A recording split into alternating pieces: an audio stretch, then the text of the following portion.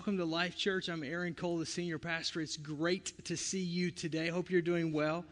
And man, if you're a regular attender, Kevin Miller can talk about missions any day of the week, can't he? Yeah, I mean, I'm just saying that because this is just like Kevin. I'm in the back going, "Come on, Kevin." I'm surprised he didn't pass the plate right then and there, and make you guys give, have people at the door, something like that. And it's always about missions. And so love that. Love that about Kevin. Kevin's always in my office asking for money for missions. Hey, I've got this project. Hey, there's this missionary going to the field. Literally, we wouldn't have anything if it was up to Kevin. We would just all go and we just pray about it. And he just tells me I need to have more faith. So anyhow, good. Hope you guys are enjoying spring. Yes? No? It's nice, huh? I love it, man. This is great. Lawnmowers going and weed eaters going. Everything's going. I'm sleeping. I'm just having a good time. And, I've been out working in the yard today, and hopefully you've been that. And I know that how many been out today in the yard? You've been out, a little outside? So it's kind of cool in this room, or it should be. Yeah. And it's a little darker, and so I'm going to try to keep you awake. That's my job. Randy, I'm going to watch you. Jen, can you help me a little bit in case if he falls asleep, just kind of edge him right there a little bit. And if you'll help me with Chris back there in the back, I see him already just posturing right there and all that stuff. So anyhow, if you have your Bibles, if you turn me to Genesis chapter 3. Genesis chapter 3. We're continuing our series basically on questions. In Genesis chapter 3. And I don't know, everybody's had this experience before, either as a child or as a parent, where you get separated from your child or you get separated from your parent in a department store or in a grocery store. And you're going along, and all of a sudden, you completely realize, if you're a child, that you are lost, like you are away from. And you don't know where your parent is. You don't know where typically it's your mom. You don't know where she is. Or you're a parent and you've got your children. And all of a sudden you've been engrossed in whatever you're doing, and you look up and they're gone. They're just gone, and you're looking for them. And there is this. At first you begin to realize it. Then you begin to walk around because you really don't want anybody to know that you've lost your children. And that's when you really think for yourself for a minute, maybe those leashes are not such a horrible idea that you see parents have. And then you begin to look a little bit more earnestly. Then you begin to call out. So, right, it starts with a first name, then a first and last name. Then you throw the middle name up in there, right? You know what I'm saying? And so it's happening, and the panic kind of steps in. Until finally your child emerges from the middle of a clothing rack because they think it's fun to hide. Anybody been there before? Or whatever, or they're in sheer terror, or you hear your name being called over the speaker system, which you're morbidly embarrassed. But everybody's had that happen. As a child, if you've had that happen, you kind of feel that all of a sudden it's that separation anxiety. As a parent, all of a sudden this responsibility that I've lost my child somewhere. I have misplaced them. And there's just this feeling, this looking, this panic, all of these emotions that come with this. Genesis chapter 3 gives us a scenario that's very similar to that, and how God relates to Adam and Eve. And it's very easy to read Genesis especially, and it feels like it's in a land far, far away, like it's the opening of a Star Wars episode. It just feels like it's just eons of time away. And sometimes we forget, or we read it so spiritually minded that we don't see the relationship that's involved. You have to understand that God created you and I for relationship. He did not create us for achievement.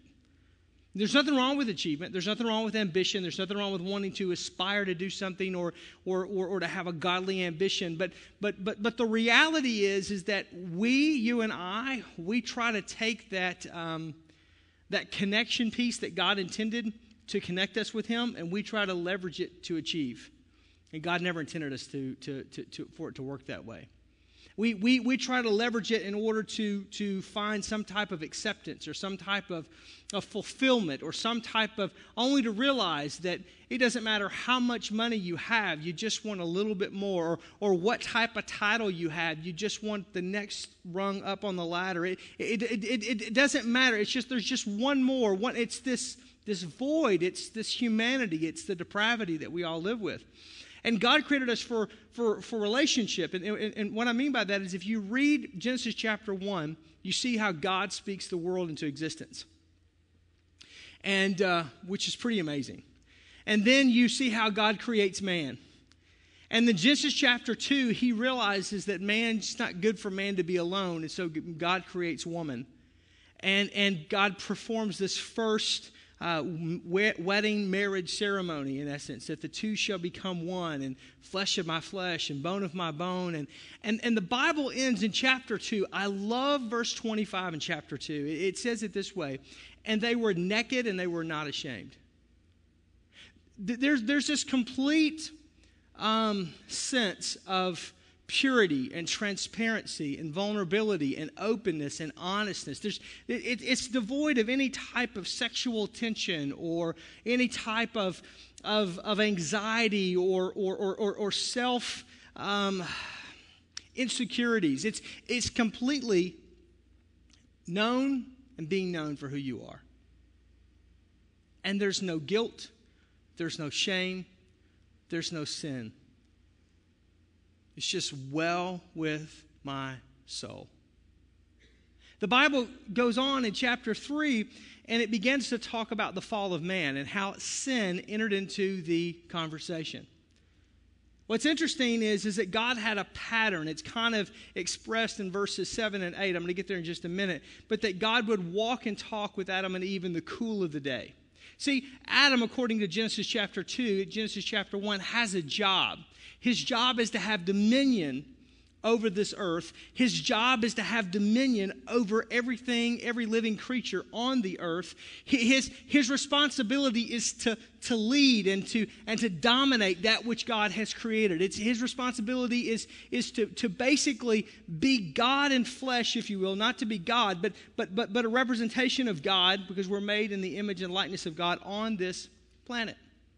And what God simply wants to do with Adam is he wants to have relationship. He wants to talk with him at the end of the day, sitting on the front porch, just kind of drinking sweet tea and just talking about the affairs of the day. God wants to have this relationship, this knowing Adam and being known and communicating with Adam and being communicated to. And you see this heart of God, this father to a child. And then sin enters into the picture. And when sin enters into the picture, everything changes. It's very interesting. I'm not even preaching about this part of it, but as I'm reading these first 3 chapters and kind of researching it this week, it's interesting to me that the Bible says that in the center of the garden were 2 trees, the tree of life and the tree of knowledge of good and evil. God tells Adam he can partake of anything in the Garden of Eden, this utopia. He can do anything he wants to do. He just cannot partake of the tree of the knowledge of good and evil. Never forbids him to take of the tree of life. Eve doesn't hear this because Eve's not around when God gives this command. Ladies, do not read into what I'm about to say. I've already pre-texted this with my wife prior to this service just to make sure I don't get any deep weeds. She doesn't hear this. She is the one who becomes curious of taking of the fruit of the tree of the knowledge of good and evil. It's interesting to me that the tree of life is not what's attractive. It's the knowledge of good and evil. It's interesting to me that the tree of life would make them eternal. That's the reason why God banishes them. Read chapter 3, banishes them from the Garden of Eden, because God says to the Father and to the Son, the triune Godhead, the Trinity, he says, if we don't get them out of the garden and they eat of the tree of life, they will stay eternally in this state. It's actually a saving mechanism. They're not attracted to that. What is it about us that we're not attracted to the eternal? We're attracted to the temporal. We're not attracted to the sweet by and by. We're attracted to the here and now. I want to know what I can know today. I want to learn what I can learn today. I want the knowledge of everything that I can today. Tomorrow will take care of itself. We live so today, it's hard for us truly to delay gratification for tomorrow. It's just an interesting observation. It's interesting that Eve doesn't hear God say this. Eve is instructed this by Adam. She doesn't listen to the wise counsel of her husband. I'm just joking right there to see if you're awake. because my wife is looking at me right now, going, you didn't talk about this. And so she does, and so she partakes of it first, and then she gets Adam to do the same. It's the way it happened. I didn't write the book. Don't get mad at me. And then God shows up. And God asked this question, where are you? Look at this in Genesis chapter 3, verse 8 and following. Then the man and his wife heard the sound of the Lord as he was walking in the garden in the cool of the day. And they hid from the Lord among the trees in the garden. But the Lord called to man, where are you? If you write, highlight, underline your Bible, it's a great question. He answered, I heard you in the garden and I was afraid, Adam said, because I was naked, so I hid. And God said, who told you that you were naked? Have you eaten from the tree that I commanded you not to eat from? I love how God has this conversation, even though he knows the answer. It's like a parent to a child, right? You got into the chocolate donuts. It's all over your face, but I'm going to ask you these questions anyhow because I'm going to try to lead you on an intelligent path not to do this again. And the man said, look at this, the woman you put here with me. Amen. No, I'm just teasing. She gave me some of the fruit from the tree and I ate it.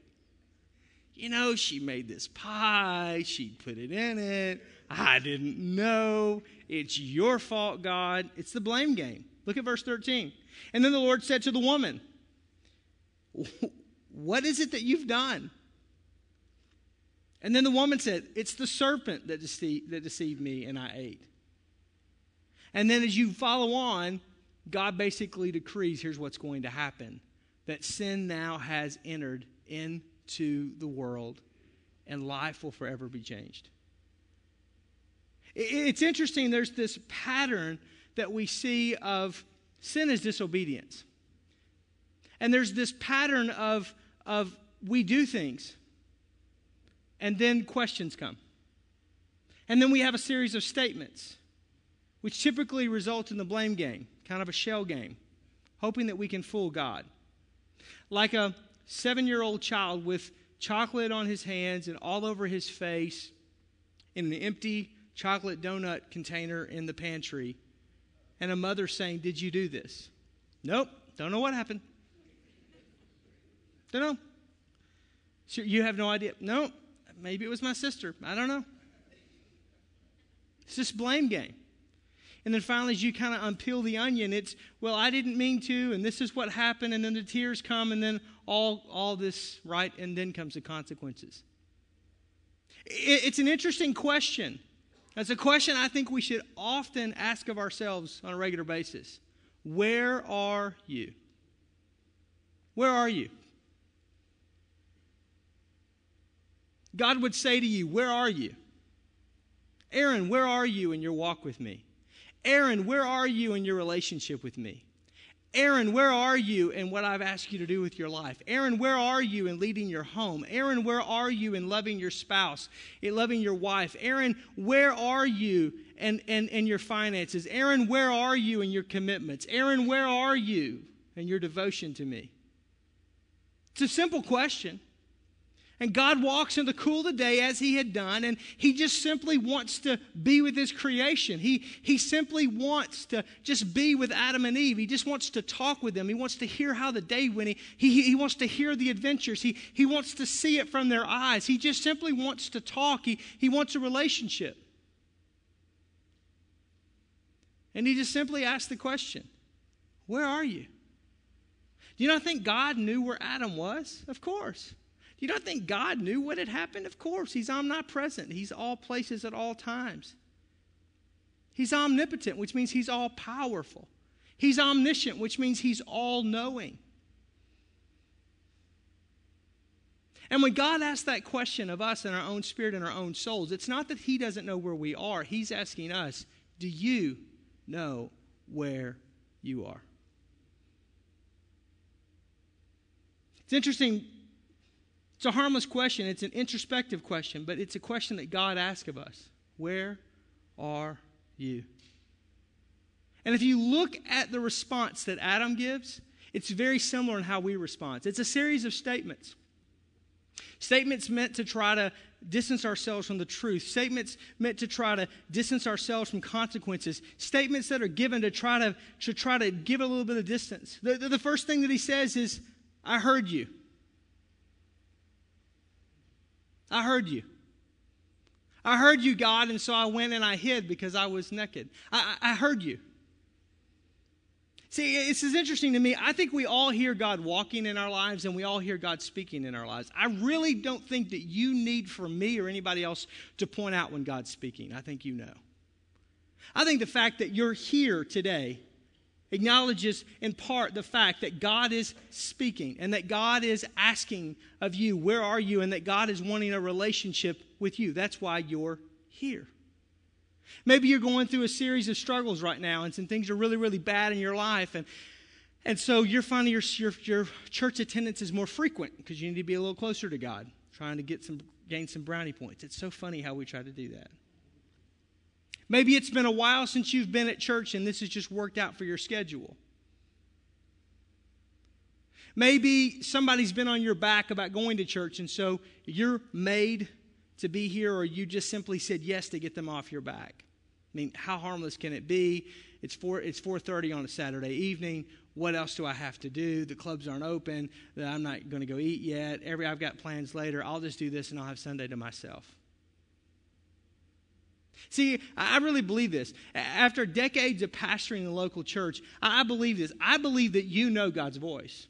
I believe that you hear God's voice. I believe you hear God walking in your life. I don't think you need me or anyone else to point that out to you.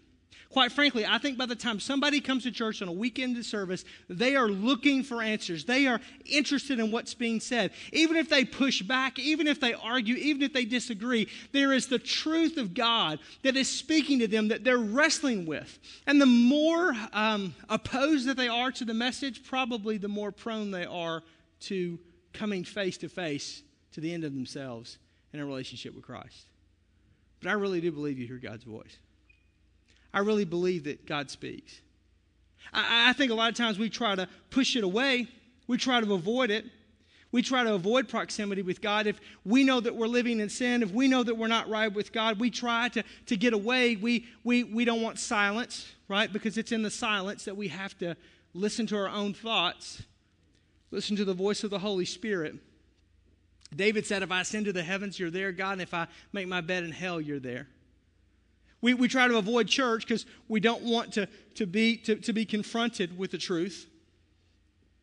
I think sometimes we don't like to go to churches where the minister is really going to lay it on in our lives where we live.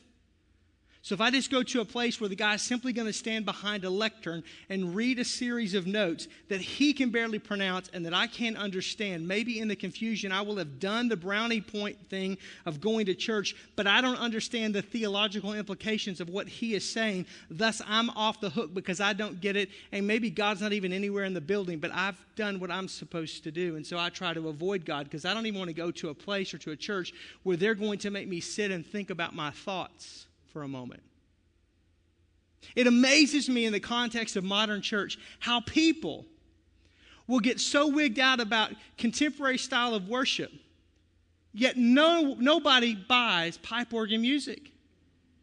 You don't have it on your iPod. Last time I checked iTunes, it's not a top seller. Nobody's walking around and they're not working out to, this is just great pipe organ music and it's just so, no. But how many conversations I have with people, well, I just can't do church in a place. Why? Because this is how the kind of music that you listen to, the style.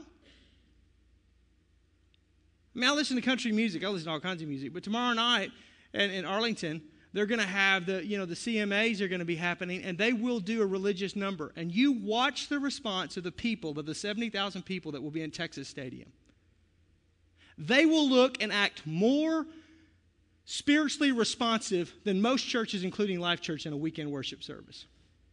Carrie Underwood sang one of the best hymns of the church. And from Miranda Lambert to Blake Shelton to Dierks Bentley, they stood up with hands in the air. You know why? Because I know from Chakotah, Oklahoma, where she comes from, they all get it. At the end of the day, they can get on any tour bus. They can go from New York to L.A., but the power of the Holy Spirit that changed, that raised Christ from the dead dwells in that place, because God doesn't dwell in a building made by the hands of man, but He dwells in the hearts and lives of men and women. And when Jesus' name is lifted up, the Holy Spirit begins to go, conviction begins to flow, and even people who are so far away from God cannot deny the presence of God. Yet we can sit in church and go, well, it's just not my style. Well, what is your style? Watch it Sunday night. I'm going to preach a whole message, and I'm going to show you the CMAs where she does this. And about 6 rows of half-lit people on champagne, because I hadn't got to the hard stuff yet because it's not the end of the award show, are simply enraptured in worship. And we go, I can't do that.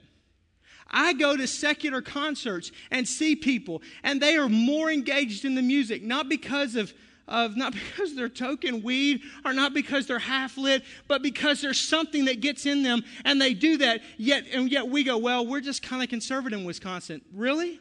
Have you been to Summerfest? Bueller, anyone.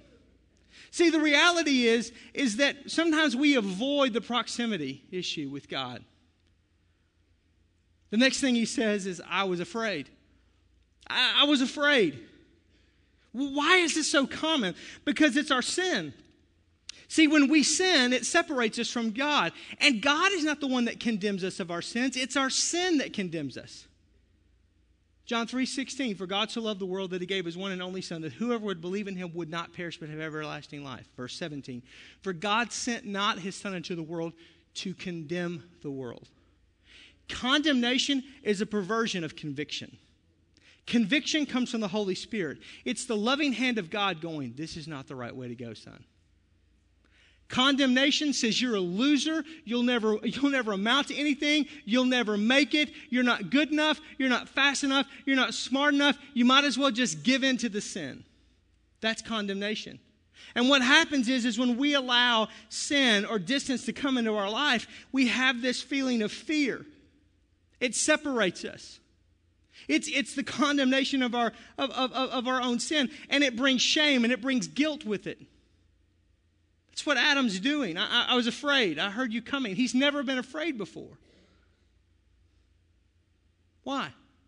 Because he's never dealt with sin before.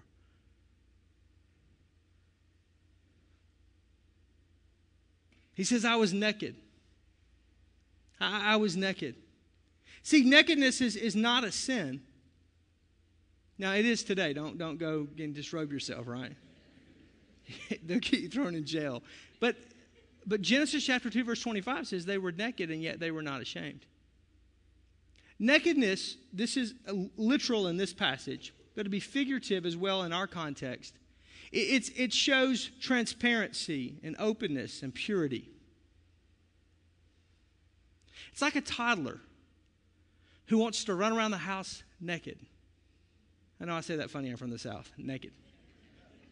Margaret, are you naked? I mean, it's just one of those, that's a Ray Stevens joke. It's a long story. I don't have time to go into it. My wife will get on to me for that later. But it's like a child. They don't know. There's no sexual tension behind it. There's no perversion behind it. They're pure. And God says, who told you you were naked? I mean, if you read verse 6 and 7, when they realize they're naked, then they have to go make the first trip to the mall. Right? They sew fig leaves together. That's why women started this whole thing, guys, and it's never ended. Just go to the mall. I got to cover this. I'll be here all week, folks. And he said, I was naked, so I hid. Hiding. It's what we do to cover our own sin. When I feel exposed, I hide. When I feel embarrassed, I hide. When I feel vulnerable, when I'm naked. If you really knew me, you wouldn't love me. If you really knew what went on in my mind, you really wouldn't accept me. If you really knew what I struggle with, you really wouldn't be okay with me. If you really knew my faults and my failures, you wouldn't be my friend.